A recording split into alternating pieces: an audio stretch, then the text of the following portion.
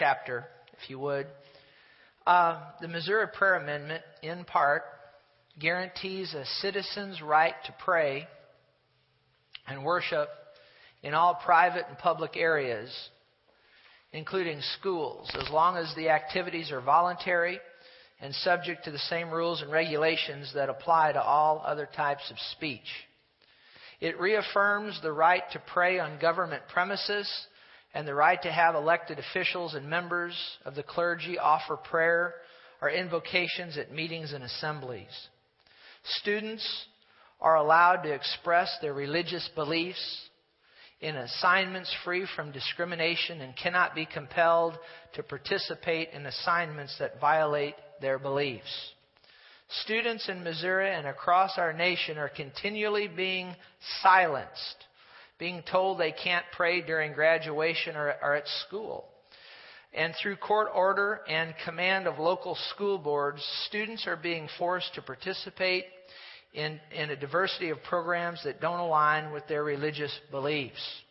Now, for more information on this Amendment 2 here in Missouri that's coming up on August the 7th, you can see the back of your bulletin. And also there's copies of the Metro Voice on the connections table. That's a newspaper. And you ought to look at that Metro Voice and that article and what is happening or has happened in Franklin County right here in Missouri. We need to take this amendment very seriously. So to preserve the religious freedoms our country was founded on, we'd encourage you, I'm not telling you how to vote, I'm just encouraging you to vote yes on Amendment 2 on August 7th. I think it's part of the pulpit's responsibility, the preacher's responsibility, to help educate the people as to what's going on.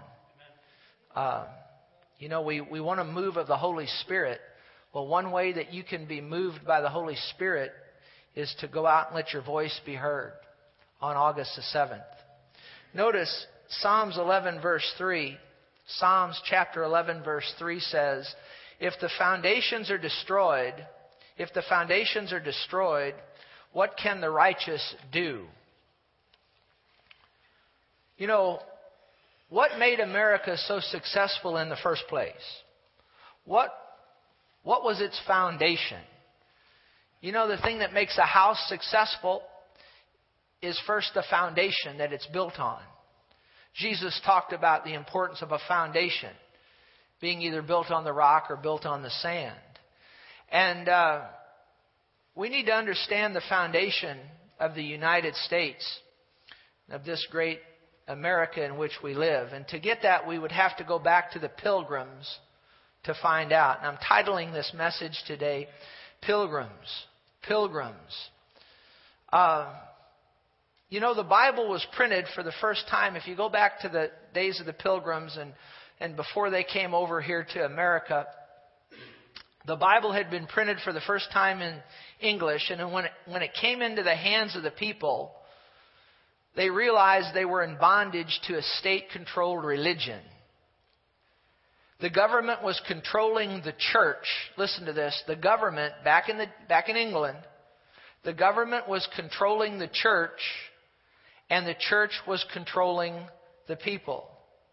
The Pilgrims were part of the Puritan movement, and it was established by the government that it was illegal to be a Puritan. Just think about that. The government saying that it's illegal to be pure.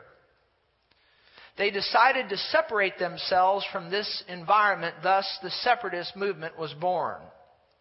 Now, they had an underground church for about 4 years in England because it was illegal to do what they were doing. They wanted to worship God freely. So they had to go underground for about 4 years, talking about who we would become to know as the Pilgrims. They went underground for about 4 years in England. Then they went to Holland. And that's actually miraculous in and of itself, how they got to Holland. And they were in a ship for about 2 weeks, a horrible storm. They prayed, asked God to stop the storm. When they prayed, the storm stopped. Hundreds of vessels were lost in that storm, but this one ship made it. And so they're in Holland for about 12 years under their pastor, John Robinson. And then they went back to England to set sail for America. And so, of course, they boarded the Mayflower. And there was actually a second ship that they were going to use as well, known as the Speedwell. But it broke down, and they had to come back and reload as many people as they could on the Mayflower. So not all of them got to come to America. And you need to understand the Mayflower was not built to cross the Atlantic. It was a cargo ship. It actually delivered wine to the different ports over there, you know. It was a cargo ship. It wasn't designed to sail across the Atlantic Ocean. And so 102 in number, Puritan separatists, who they would become known as the Pilgrims, came to America. They were 66 days on the ocean. And during that time, they were wet, most of it, seasick, and so on. But in the midst of that, William Bradford, who would be their governor and was their governor, said this. He said, if we lose our lives in this endeavor, at least we know our cause is just and honorable.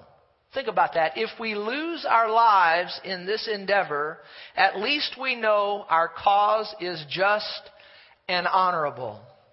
And as they came over here to America, of course, many of them died, and the Pilgrims died, and from sickness and so on. But what I want to call attention to is what is known as the Mayflower Compact. We're looking at the foundation of America. The Mayflower Compact, it was a document established by the Pilgrims for civil government in the New World. For civil government in the New World. And in part, it'll be up on the screen. You can look at it. In part, and let me just read, it says this. Having undertaken for the glory of God and the advancements of the Christian faith. The advancements of the Christian faith. These Pilgrims were Christians. Devout Christians that wanted to live pure before God. And so they came over here for the advancements of the Christian faith and honor of our King and country, a voyage to plant the first colony in the northern parts of Virginia, do by these present solemnly and mutually in the presence of God and one another, covenant and combine ourselves together into a civil body politic. A civil body politic. So in their political statement, it was founded on the advancement of the Christian faith. And so this Mayflower Compact gives us insight into our forefathers, the Pilgrims, and to what America was founded upon, the advancement of the Christian faith. You need to understand that America was founded on the advancement of the Christian faith.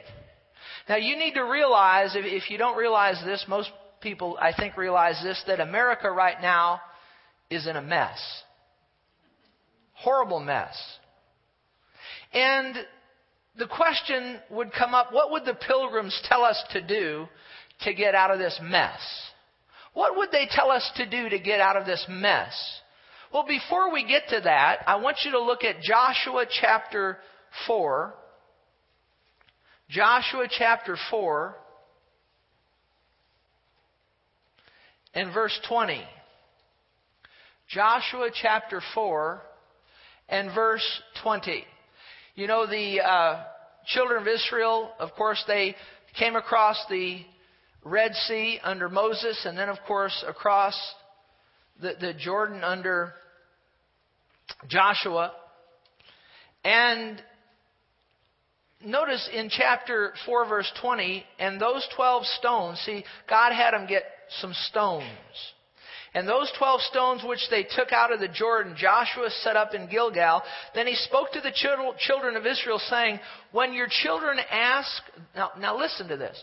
When your children ask their fathers in time to come, saying, what are these stones? Then you shall let your children know, saying, Israel crossed over the Jordan on dry land. For the Lord your God dried up the waters of the Jordan before you until you had crossed over, as the Lord your God did to the Red Sea, which he dried up before us until we had crossed over, that all the peoples of the earth may know the hand of the Lord, that it is mighty, that you may fear the Lord your God forever. So why were these stones set up? These stones were set up so that the generations to come would remember what the Lord did for His people there at the Jordan River. So you see, these stones were set up as a memorial. Well, what you need to realize is the Pilgrims left us a similar memorial. Now, it wasn't built by them, but it was built for them based on what they did as a foundation that brought liberty to themselves and to America. It is a strategy for liberty. Now, you might say, well, where is this? Where is this? Where are these stones? Where is this monument? Well, it's on a hilltop overlooking Plymouth, and now it's hidden by trees. When it was first built, it was where everybody could see it. But now it's hidden by trees, and almost no one knows it's there. I didn't even know it was there. I have to admit, I didn't know it was there until just recently.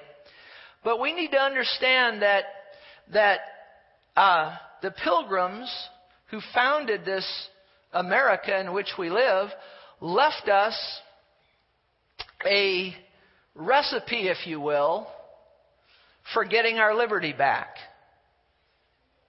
And it's on a hilltop overlooking Plymouth, but now it's hidden by trees. It's known as the National Monument of the Forefathers. And they'll have it up there on the screen, the National Monument of the Forefathers. It's also known as the Pilgrim Monument or the Matrix of Liberty. And it's there because if we ever forget how liberty was built, this monument will show us how to regain it. We need to take a look at this. If we ever forget how liberty was built, this monument will show us how to regain it. Now, it's composed of allegorical statues of how to achieve and maintain liberty. Now, what is an allegory? It's characters that symbolize concepts. So it's an allegorical statue of how, and there's several statues, as we'll see, and it tells us how to achieve liberty and how to maintain it. Now, the first one that you'll see is that lady that stands at the top. And if you could get in and see it, and I'd encourage you to go maybe to the internet or whatnot and take a look at these statues more carefully. But this lady is known as Faith. This lady is known as Faith.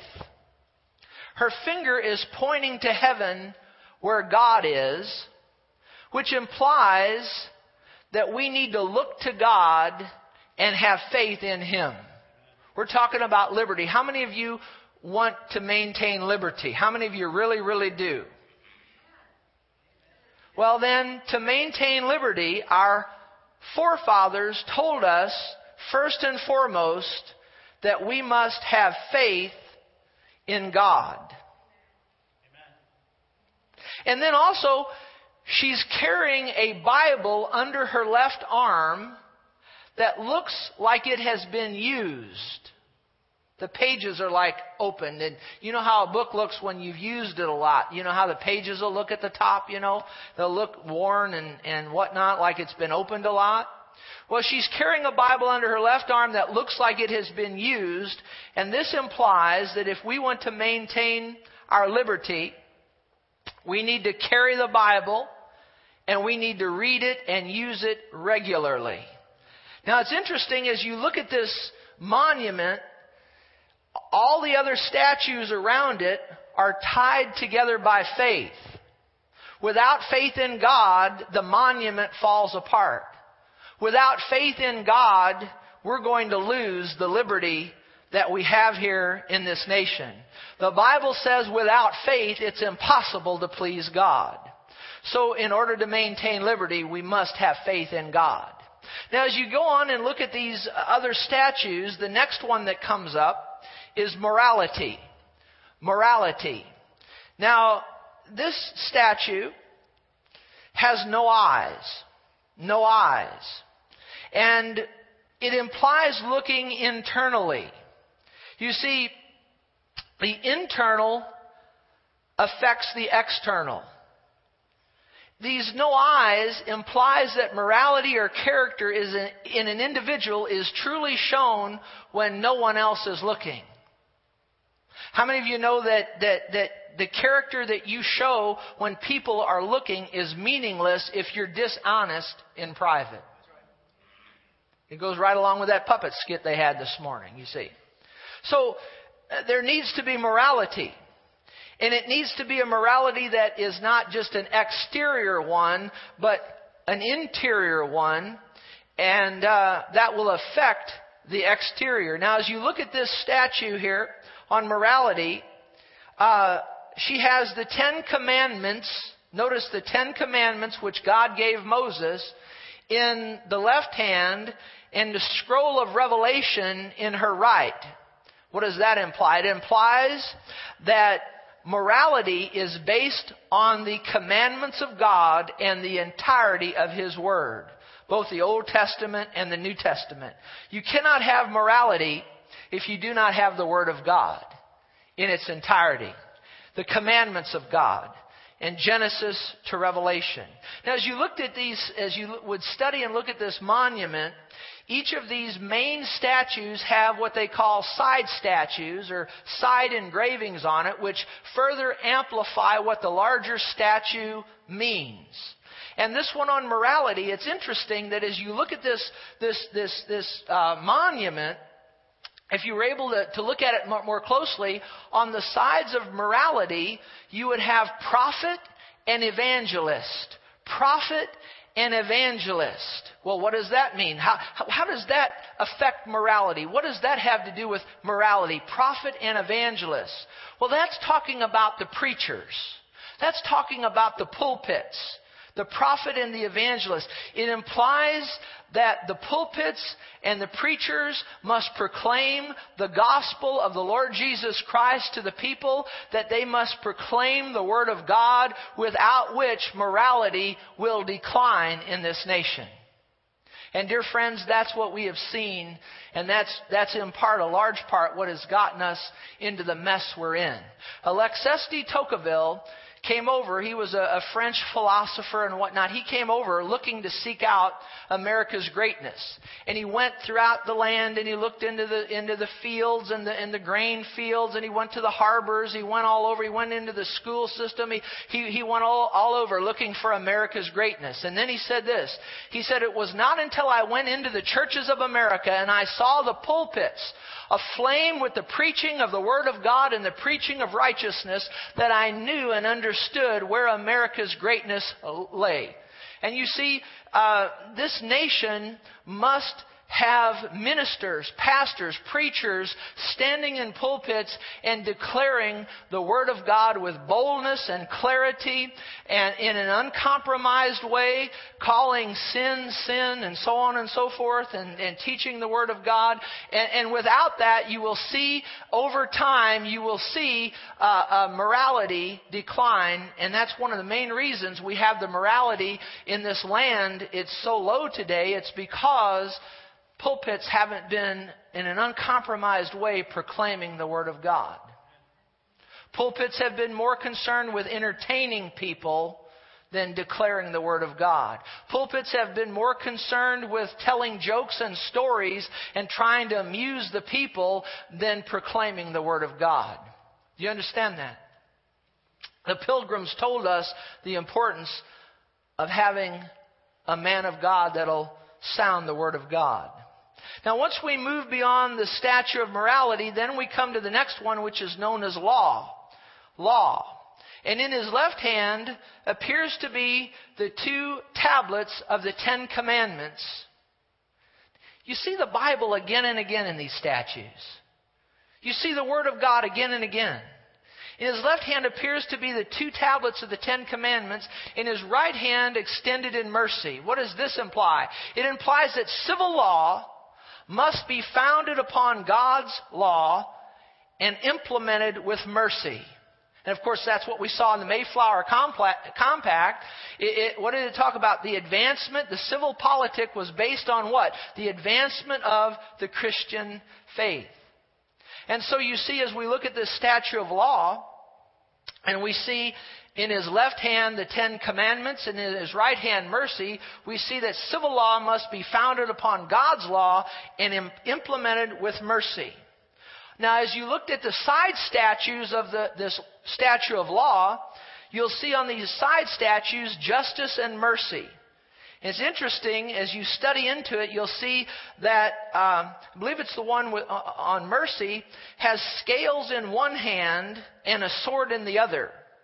What does that imply? It implies that the law must be balanced and equal for all and punishable for breaking it.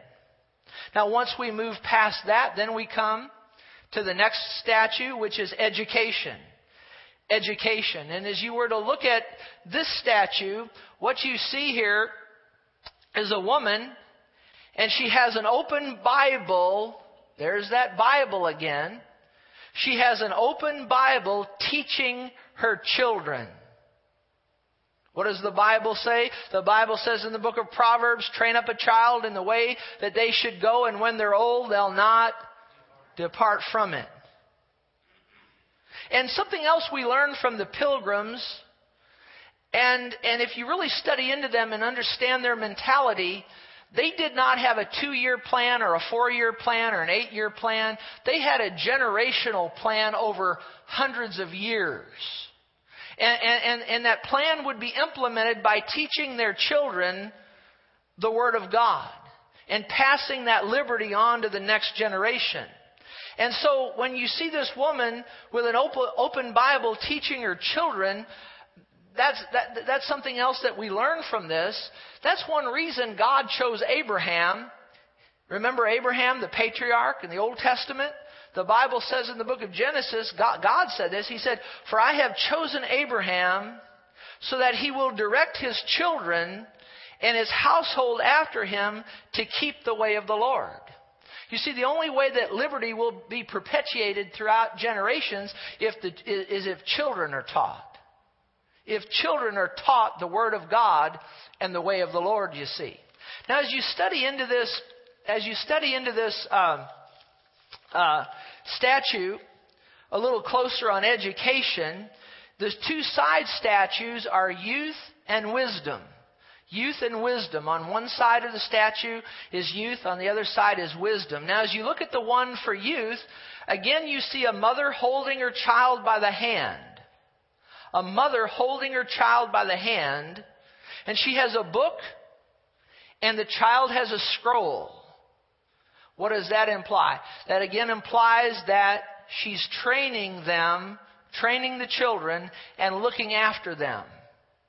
You see, her holding the Word of God implies the training, but she's holding the child's hand, which would imply that parents need to look after their children, and parents need to keep a watchful eye on their children. It also implies that parents need to keep a watchful eye on what their children are being taught. And I want to encourage you, as a former school teacher in the public school system, and I'm a product of the public school system, but I just want to say this to you, having come out of it as a student and a teacher, that you need to be real watchful as to what your children are being taught in the public schools. I'm going to say that again. You need to be real watchful as to what your children are being taught in the public schools. Now also, along with this youth statute, then we have wisdom on the other side, where you see a man with a beard, which would imply an elderly man or a grandfather, with an outstretched hand to the 10 Commandments and an open Bible. Again, we see an open Bible. You know, your Bible does you no good if it's just sitting there on the coffee table and it's closed. Did you hear me? You have to open your Bible. You have to read it and study it. And so we see this elderly gentleman, with an outstretched hand to the Ten Commandments and an open Bible. And on the other side of him, we see a picture of the world, a globe, if you will, or a picture of the world on the other side of him. What does this imply? It implies, again, teaching children and grandchildren how the world works from a biblical perspective. And as you go through these statues, and you start with faith and you work your way around, you come to the last one, which is liberty, and they call him Liberty Man. And it's interesting, as you look at this statue, you see that in his left hand there's broken chains, and there's a slain lion draped over his shoulder. Of course, that slain lion symbolized the English tyranny that the Pilgrims had come out of. The broken chains in one hand, the slain lion over his shoulder. What does this symbolize? It symbolizes that we must remember the bondage, and the Pilgrims were remembering the bondage that they came out of. They remembered the tyranny that they came out of. And let me tell you what, if we don't remember the bondage and the tyranny that we came out of, we're destined to go back into it.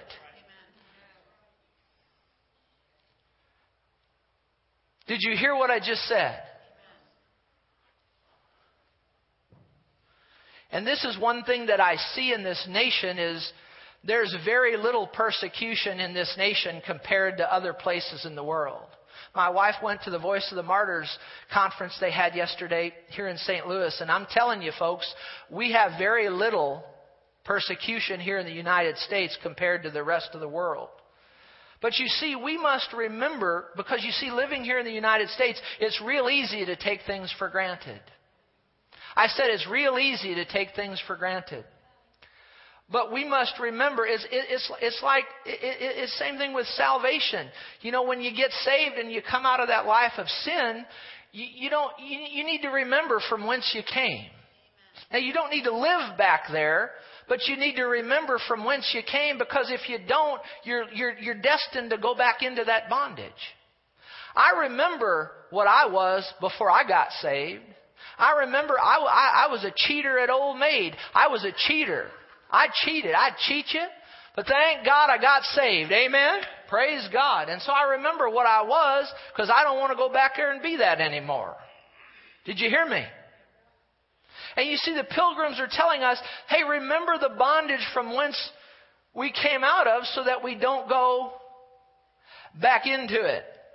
Now, also, as you look at this figure of liberty, he has a content look on his face, and that's a result of being free. He also has a watchful look on his face with a sword in his hand.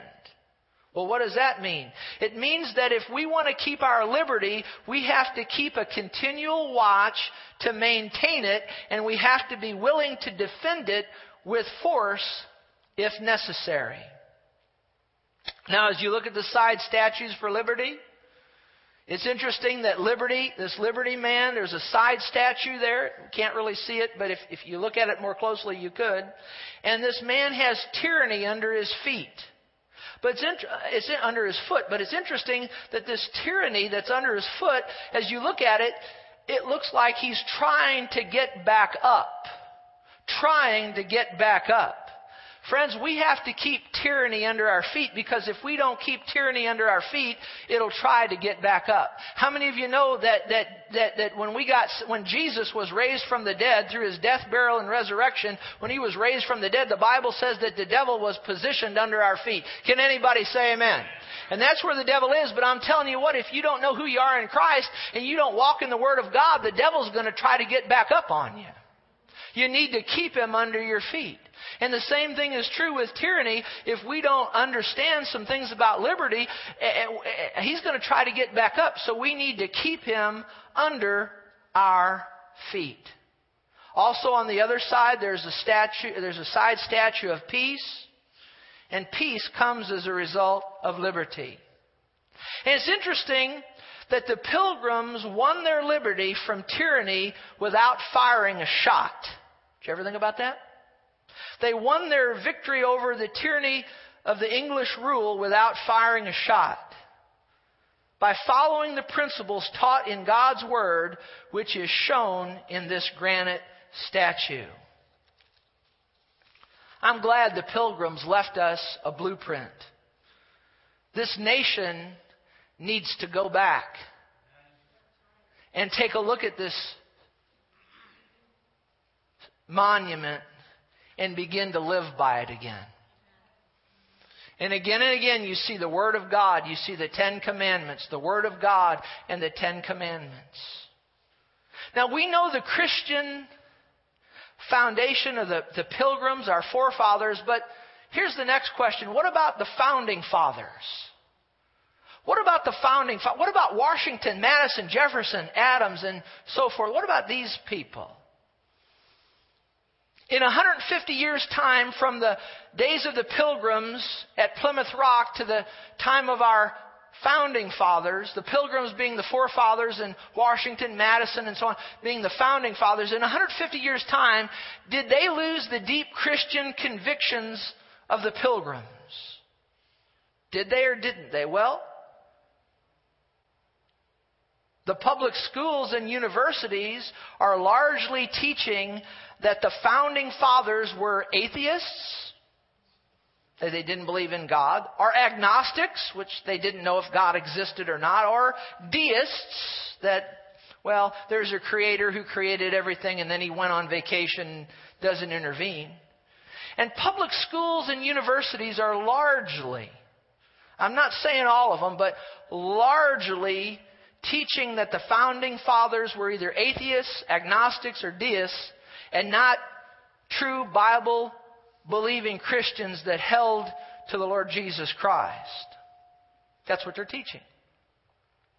But it's interesting that John Adams, Thomas Jefferson, along with Alexander Hamilton and others, funded a family Bible to see to it that Bibles were distributed to every family possible. They wanted the Word of God out to every family. Now, this would make no sense if they were atheists, agnostics, or deists, but it would make perfect sense if they were Bible-believing Christians. And they were. And you see that evangelists there. They wanted to get the Word of God out. It's interesting that Congress printed the first English Bible in America and said it was for the use of our schools. Congress, I'm going to say that again. Congress printed they had printed the first English Bible in America and said it was for the use of our schools. The Bible was put into our educational system, into our public schools by the signers of the Constitution. Did you hear what I just said? Oh God, I pray right now in the name of the Lord Jesus that this people would hear right now what it is the Spirit of God is saying, and it would not fall upon deaf ears, but that it would stir within them and they'd grab a hold of this and get fired up in Jesus' name. I want to say that again. The Bible was put in our education system, into our public schools by the signers of the Constitution. The Bible was put in our education system, into our public schools by the signers of the Constitution. In my mind, that would imply clearly to me that it is totally constitutional to have the Bible in the public school and used as a textbook. Because that was the intention of the originators of the Constitution. So we see the Founding Fathers not deviating from the Christian beliefs of the Pilgrims, but rather following them. However, it's interesting, 2 Cornell University professors wrote a book titled The Godless Constitution. This book is used in many universities today. May even be used in some high schools. But in their book, they used no footnotes. They proceeded with the assumption that the founding fathers were atheists, agnostics, or deists. The reason they used no footnotes in this book, The Godless Constitution, is because they could not document their statements. This is called revisionism, where history is revised based on the person writing the history book. This is dangerous. And this has the devil's fingerprints on it. And he's been doing this for a while. You see, revisionism, here's how it works. Here's what they do. They use a sheer minority to establish a falsehood which is then taught as fact. They use a sheer minority to establish a falsehood which is then taught as fact. For example, they'll say this. Well, the founders were all slave owners because Jefferson had slaves. Well, he was just one of the 56 signers of the Declaration of Independence, yet 70% of the signers of the Declaration of Independence established the first abolitionist society against slavery. So they take what one person did, and that's a sheer minority, and they use it to establish a falsehood, and then they get that in the textbooks that are in the public schools, and then in the process of time, that falsehood is accepted as a fact. And then then ignorance kicks in because teachers and people just teach it because the book said it. And then you have a generation of people that don't know our foundation. Thus liberty falls. And that's what's been going on in this nation. It's time we expose this. And some good men have been working on this, but we need to get on with them. Amen? Here's another thing they'll say in revisionism. They'll say, well, the founders were all atheists, agnostic, or deists because maybe one of them might have been, or there might have been two of them that might have been. But you need to understand this.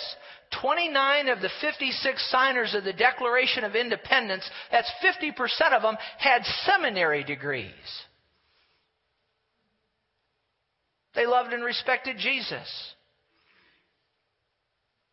You see, in this book, The Godless Constitution, they use a document here or there, which is a sheer minority, to establish a falsehood. But it's interesting, for every document they use, there's usually 50 to 100 or more documents to refute their claims.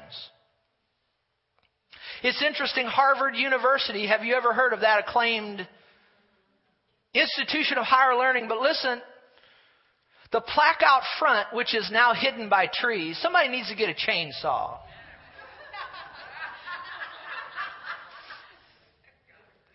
I mean, that monument to the Pilgrims, that's hidden by trees. Somebody ought to get a chainsaw.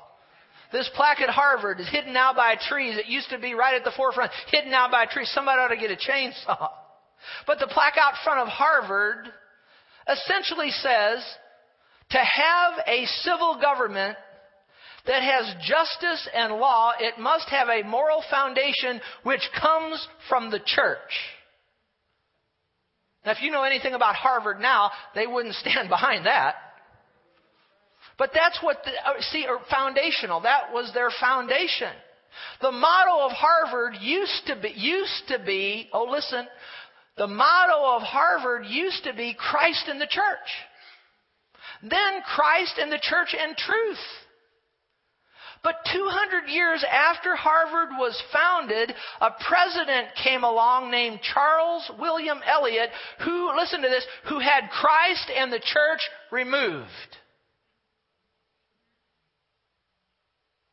You need to understand about the power of the one or the power of a few.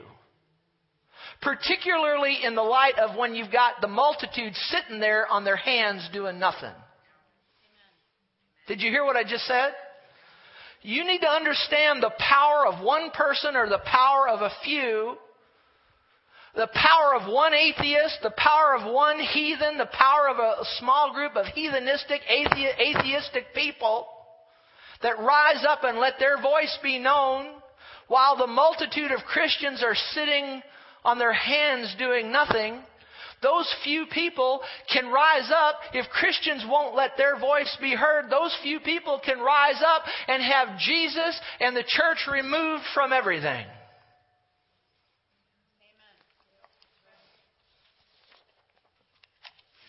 Listen to this. Back in 1962, 1963 actually. I was born in 1963. But 1962, 1963, prayer and the Bible were removed from public schools. In the Engel versus Vitale case of 1962, the U.S. Supreme Court ruled 6-1 against New York's Regents Prayer, a non-denominational prayer which state educational officials had compelled for public school children to recite. The government-sponsored religious devotion was challenged in court by a small group of parents from New Hyde Park. 1 year later, a case originated by one man in Philadelphia named Ed Schempp, challenging mandatory Bible reading in the Pennsylvania schools. Mandatory Bible reading in the Pennsylvania schools. Where did they get that from? From our founders. But one man rises up and challenges that. And it reached the Supreme Court. At the same time, Madalyn Murray O'Hair, one loudmouth atheist, was challenging a similar practice as well as the recitation of the Lord's Prayer in Maryland public schools. She didn't like it that they were reciting the Lord's Prayer in school. The Supreme Court, listen to this. The Supreme Court consolidated the cases and in 1963 ruled 8-1 that devotional Bible reading or other government-sponsored religious activities in public schools are unconstitutional. And all I can say to that is, wow. Oh my goodness. These people in 1963 are saying that it's unconstitutional when the originators of the Constitution wanted Bibles to be used as textbooks in public schools, and these Supreme Court justices are saying it's unconstitutional. I see the devil's fingerprints all over that. The originators want it in, and these justices in 1963 say it's unconstitutional. A few loudmouth people, a few people were able to get prayer and the Bible removed from the public schools. And since 1962, 1963, since then, listen to this, and you go check it out. It's public knowledge.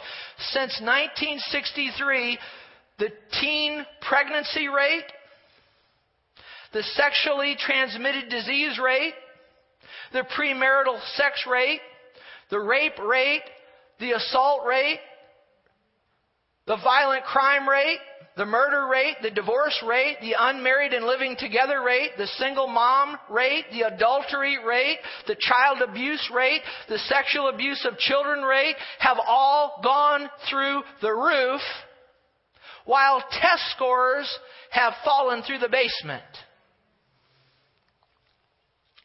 Need I say more?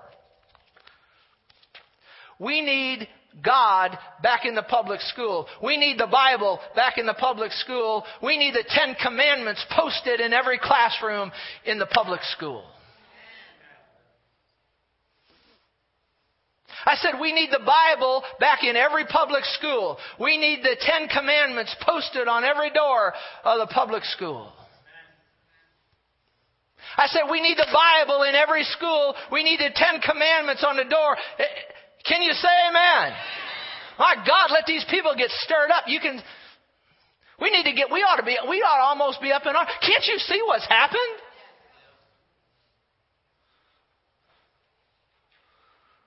Chick Chick-fil-A, he brought it up in the announcements. The president of this fast food chain recently made the following statement. He said, and I quote, "I think we are inviting God's judgment on our nation when we shake our fist at Him and say, we know better than you what constitutes a marriage." You see, the president of Chick-fil-A was saying, in essence, that marriage should be between a man and a woman. That's what this good man was saying. He said that marriage, God says marriage should be between a man and a woman. That's what he said, that marriage should be between a man and a woman. That's what the president of Chick-fil-A said. And I agree with him. And he says, I think we're inviting God's judgment when we tell God that we know better about marriage than Him. And I agree. We're inviting God's judgment on this nation. And this man in this company is being called a bigoted company against homosexuals. And even the Muppets, remember the Muppets? They had a marketing deal with Chick-fil-A, and now they've pulled out of their marketing deal because this man came against the sin of homosexuality. Of course, Governor Mike Huckabee, who is a wonderful man, and others have called for support of Chick-fil-A this Wednesday, August 1st, by going to their restaurant. I plan to go to one this Wednesday if I have to stand in line for 3 hours. That'd be good if I had to. However, now watch this. However, various political leaders have sounded off against Chick-fil-A. And a city alderman of Chicago said he wants Chick-fil-A to adopt a written anti-discrimination policy before it is granted a permit for a new restaurant in Chicago. Friends, can't you see where all of this is headed? The government will eventually insist on limiting what a minister can say from the pulpit concerning homosexuality. Then eventually on other issues, or permits will not be granted to build churches, and or tax exemptions will be revoked. Thus, the government will control the pulpits. Thus, the pulpits will be limited. And the government will control the pulpit the people, and liberty will surely fall, and tyranny will arise. Did you get that? I want to say it again. The government will eventually... this is where this is headed. I'm going to tell you as a man of God under the anointing of God where this is headed if we don't all stand up and stop it. This is where this is headed. The government will eventually insist on limiting what the minister can say from the pulpit concerning homosexuality or any other sin or issue. Or we won't give you a permit to build your building or to build your addition, or we're going to take your tax exemption away from you. Thus they'll control the pulpits.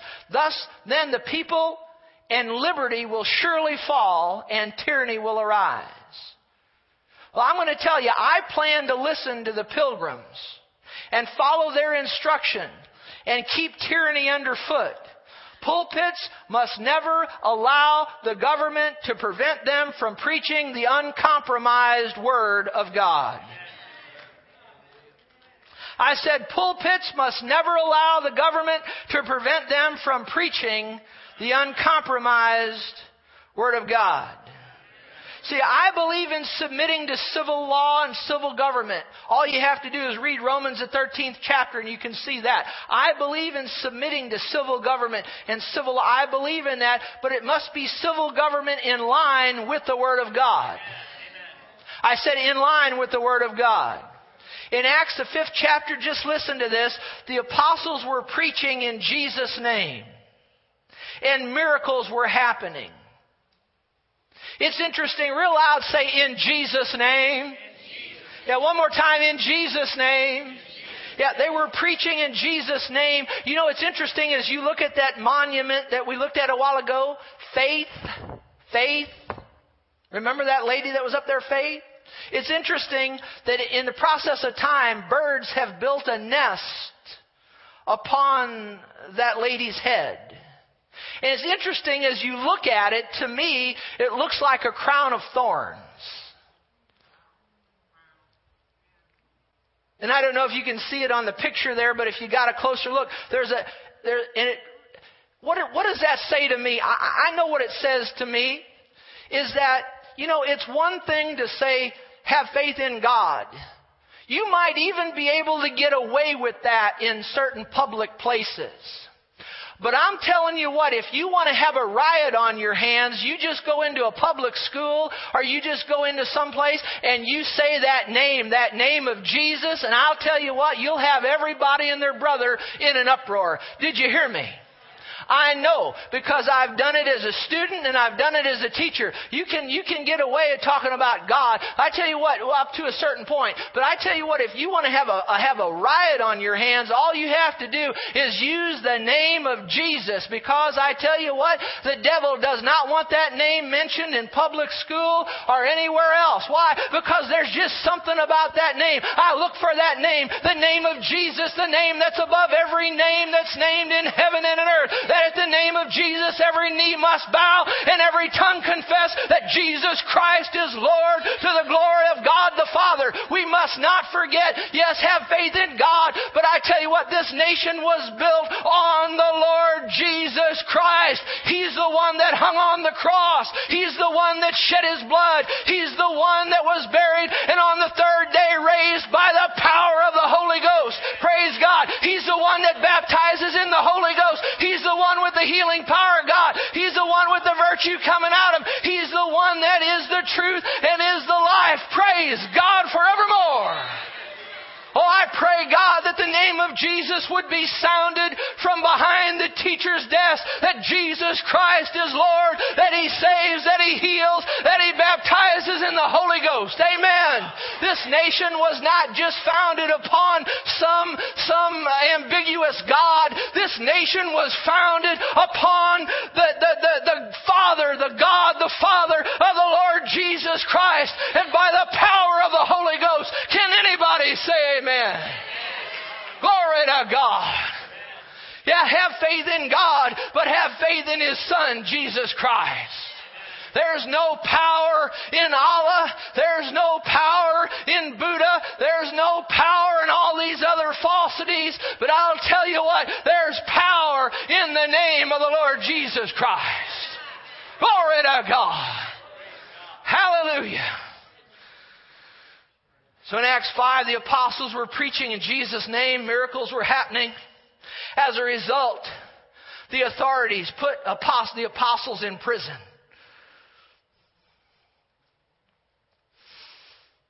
They were miraculously released by the angel of the Lord and told to continue to preach. Yeah, but the authorities told them not to. The angel told them to. Who are you going to believe? Well, when brought before the authorities, they said we ought to obey God rather than man. The authorities beat them and commanded them not to preach in the name of Jesus. But daily in the temple, both public and in every house, private, they did not cease teaching and preaching Jesus as the Christ. I'm telling you what, pastors, ministers must be prepared to lose their tax exemptions and even go to prison. But we must not allow the government to gain control of the pulpit. And I'm telling you, I stand here today, and this will go out over the internet, but I'm willing, you know what? Well, Pastor Sheila, you can't preach the Word of God. We're going to pull your tax exemption. You know what they can do with their tax exemption? Use your imagination. Yeah, they're going to put you in jail. Well, the angels of God are still in operation, glory to God. They're liable to let me out, and I'll come right back here and dance around and say, Jesus Christ Christ is Lord. Amen.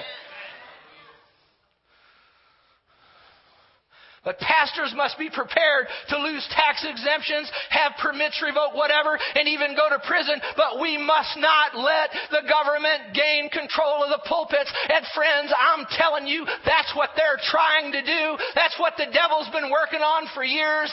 And we're getting closer with every day that goes by. But I just feel so impressed and empowered by the Holy Spirit to say that we must not let the government get control of these pulpits. Because if we do, darkness, you think it's dark now, you don't know what darkness is. And I'm one that I'm willing to give my life if I have to, but they're not telling me that I can't preach the uncompromised Word of God from this little pulpit right here in Fenton. Did you hear what I just said? I echo what William Bradford, the governor of the Pilgrims, said, which I feel should be the motto of all ministers and Christians alike. That if we lose our lives, if we lose our tax exemptions, if we lose our permits in this endeavor, at least we know our cause is just and honorable. Can you say amen? So I want this nation to be great again. But it will not begin with the White House. How many of you know the answer is not there? I don't care, Democrat or Republican, the answer is not there. It will not begin with the White House. It will begin with your house and with my house. So let's remember the power of the few, the power of the one. If they're evil and the good do not stand up in mass. So I want to encourage you. I want to encourage you on August the 7th. Let it begin with your house. Let's make a statement here on August the 7th. And I want to encourage you to vote yes on Missouri Amendment number 2. Stand with me if you would.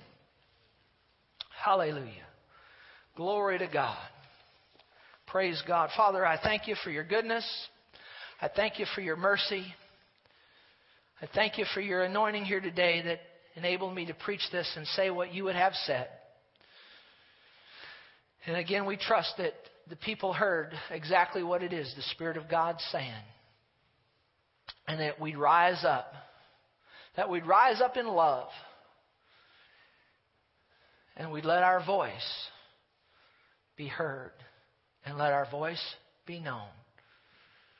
Now, if you're here today and you don't know Jesus Christ as your Savior, you've never come to know Him, I want to just tell you that He loves you. And there's a heaven above and there's a hell beneath. He don't want you to go to hell. That's why He came and went to the cross and went through everything He went through. So you don't have to go to hell. But the way to miss hell and make heaven is you have to tell the Lord, and it has to come from your heart. I'm sorry that I've sinned and I've missed it. I realize I'm a sinner. I can't save myself. And then just in faith with a believing heart, just say, Jesus, I receive you. I believe God raised you from the dead. You died on the cross. He raised you from the dead. Come into my heart.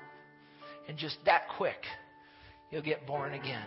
Miss hell, make heaven, and the life of God will come in you. Praise God forevermore.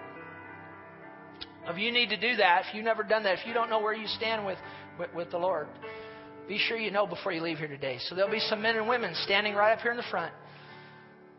Before you leave, you come up, ask them to pray with you, and they'll lead you into a saving relationship with Jesus. They'll introduce you to Him, and you'll be glad you did. If you need to be baptized with the Holy Spirit, the evidence of speaking in other tongues as the Spirit gives the utterance, or you need healing in your body, maybe you just need somebody to talk to. That's what these people are up here for. So take advantage of them. That's what they're here for, to minister to you and to love you.